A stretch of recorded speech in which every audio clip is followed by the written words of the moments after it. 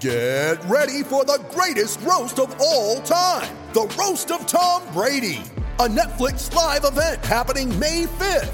Hosted by Kevin Hart, the 7-time world champion gets his cleats held to the fire by famous friends and frenemies on an unforgettable night where everything is fair game.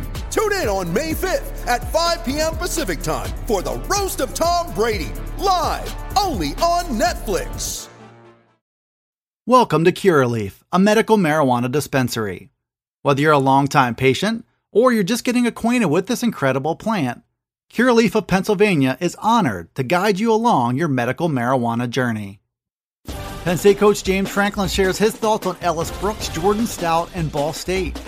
The Lions move up to number 11 in this week's Associated Press poll, number 13 in the latest coaches poll. The Lions pick up a couple of New Year's Six bold projections from national analysts, and Jordan Stout is your Big Ten Special Teams Player of the Week. I'm Dustin Hawkinsmith from Penn Live. We'll tackle those headlines coming up on the Blue White Breakdown. Penn State coach James Franklin met with reporters on Tuesday for the first time since the Lions' 16-10 win over Wisconsin.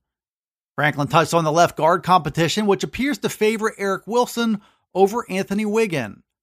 Wilson was the player of choice in that position in the second half of the win over Wisconsin, but Franklin was quick to say that Wiggin did some good things in Week 1.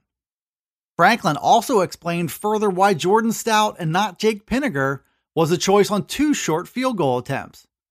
For the first time in 3 tries, Stout beat out Pinniger to earn his shot at kicking duties regardless of distance. Still, Franklin said on Tuesday that he knows Pinniger still has a bright future and that the Lions are going to need him at some point in the season. Franklin also said that linebacker Ellis Brooks was having the best game of his career before he got ejected.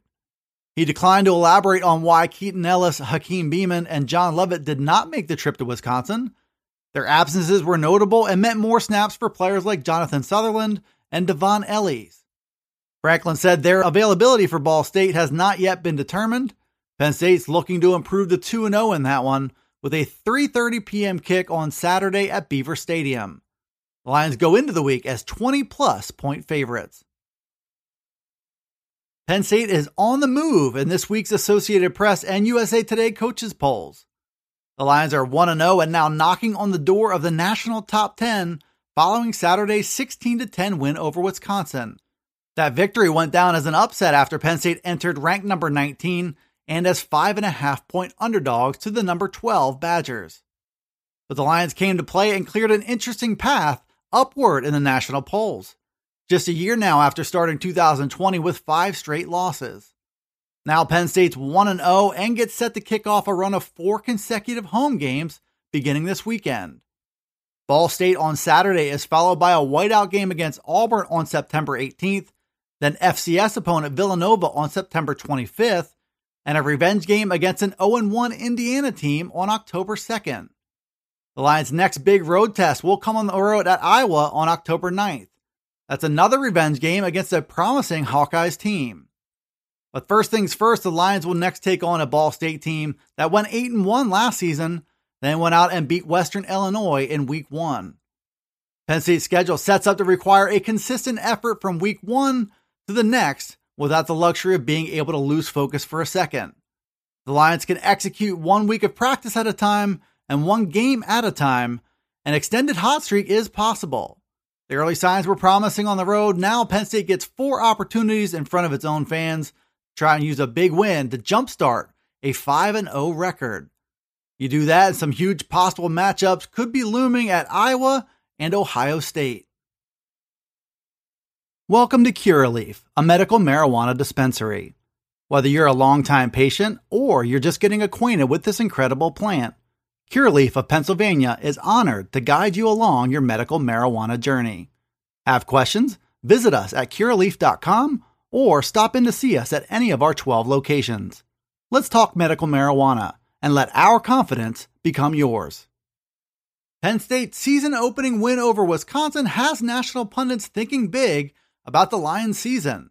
Early college football projections have Penn State pointed to a New Year's Six bowl game. That looks like a distinct possibility after winning the first of perhaps just 2 to 3 games where the Lions might enter as underdogs. That victory was a big step in the right direction for Penn State to reach double-digit wins, perhaps for the fourth time in 6 seasons. Brett Murphy from Action Network has the Lions headed in that direction, going toward the Rose Bowl in Pasadena in his early college football bowl projections. Their opponent in that case would be UCLA, which just logged a huge win at home over LSU. Jerry Palm from CBS Sports had Wisconsin playing Oregon in his Rose Bowl projection.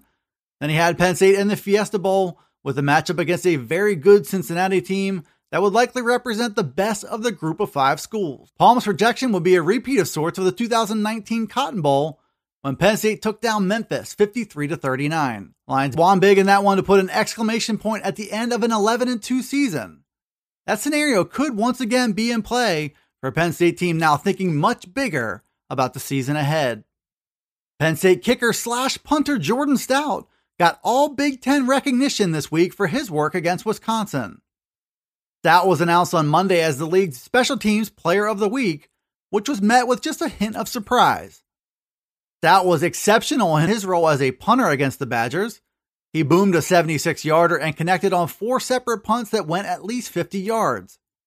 In all, Stout punted 7 times and he averaged 53.9 yards per punt, which is the second highest mark in Penn State program history. Stout also had his number called on kickoffs and was the kicker of choice on both short and long field goals.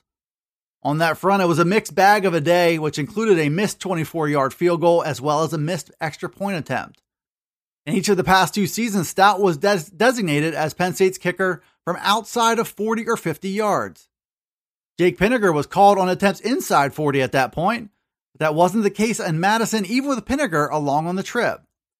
Stout's missed extra point was a major moment late in Penn State's win as Wisconsin marched back into Lions territory. But the Penn State defense stood tall, and those miscues didn't stand in the way of a huge road win. They also didn't stand in the way of Stout picking up the first Big Ten honors of his Penn State career. Thanks for tuning in to the Blue White Breakdown. It's available right here on Penn Live. You can also find it on Alexa, Apple, Google, Spotify, and Stitcher. Be sure to follow, like, subscribe, and rate the podcast wherever you listen to it, and get all the latest from us at PennLive.com/Penn State Football. You can also check us out on Twitter, Facebook, and Instagram. This is Dustin Hockensmith from Penn Live signing off until the next Blue White Breakdown.